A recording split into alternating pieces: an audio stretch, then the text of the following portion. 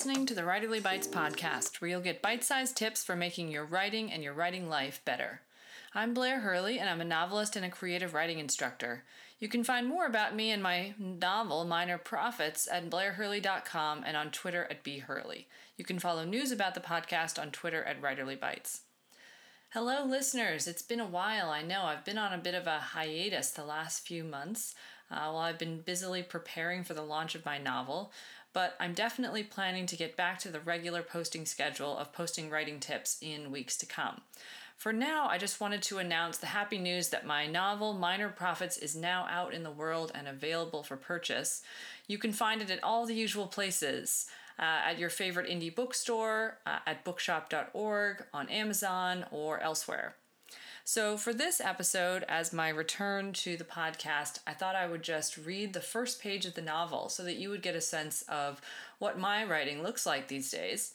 And in episodes to come, I'm planning to get in depth into tips about how I wrote this novel and edited it and found ways to revise and reorder and reshuffle and get to the heart of what story I really wanted to tell.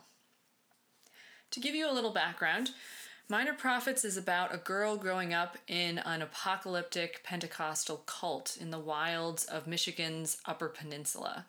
It's a remote and beautiful and startling place, and I found it a tremendously inspiring place that I've visited several times. And I tried to read everything I could about the place and just be in the place as much as I could, and I'll talk about that more in a future episode. But for now, I'll just read the first page of Minor Prophets. Baptism, 2002.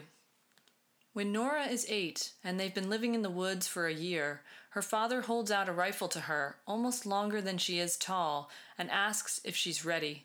She nods and shoulders the gun. She's been practicing for months. Her mother didn't want her to go that morning. She said vaguely, it's not right killing things so young. But her father said she needs to know how it's done. A few hours later, her first kill is slung up on a hook in the yard, the porcupine limp and heavy, half as big as herself. She's never skinned an animal bristling with quills. You could get it so wrong.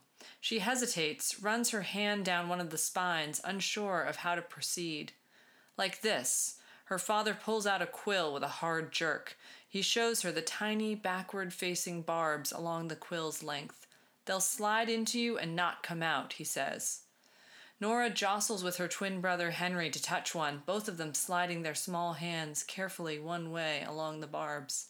Like a fish hook, her father says, it only goes one way. It worms itself farther in, a millimeter an hour. Like when you think an evil thought, when the devil gets his hooks in you. Once the sin is in you, it only ever goes deeper.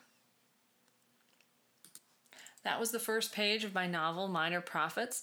I hope it's enticed you and interested you, and I'd be happy to talk more about it or answer questions about my craft and process of writing the novel in future episodes.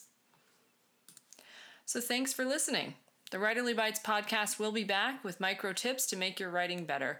It's produced by me, Blair Hurley. Please rate and review us on Apple Podcasts and visit the website at writerlybites.com. Email me at writerlybites.podcast@gmail.com with your favorite tips or questions about the writing life, which I'd love to tackle in future episodes. And just to leave you thinking about writing for episodes to come, think about a place this week that has inspired you, that haunts you, that unsettles you, that perhaps has a moral ambiguity to it in its history or in its stories or in the people that currently live there. That sort of ambiguity can be a wonderful breeding ground for story ideas.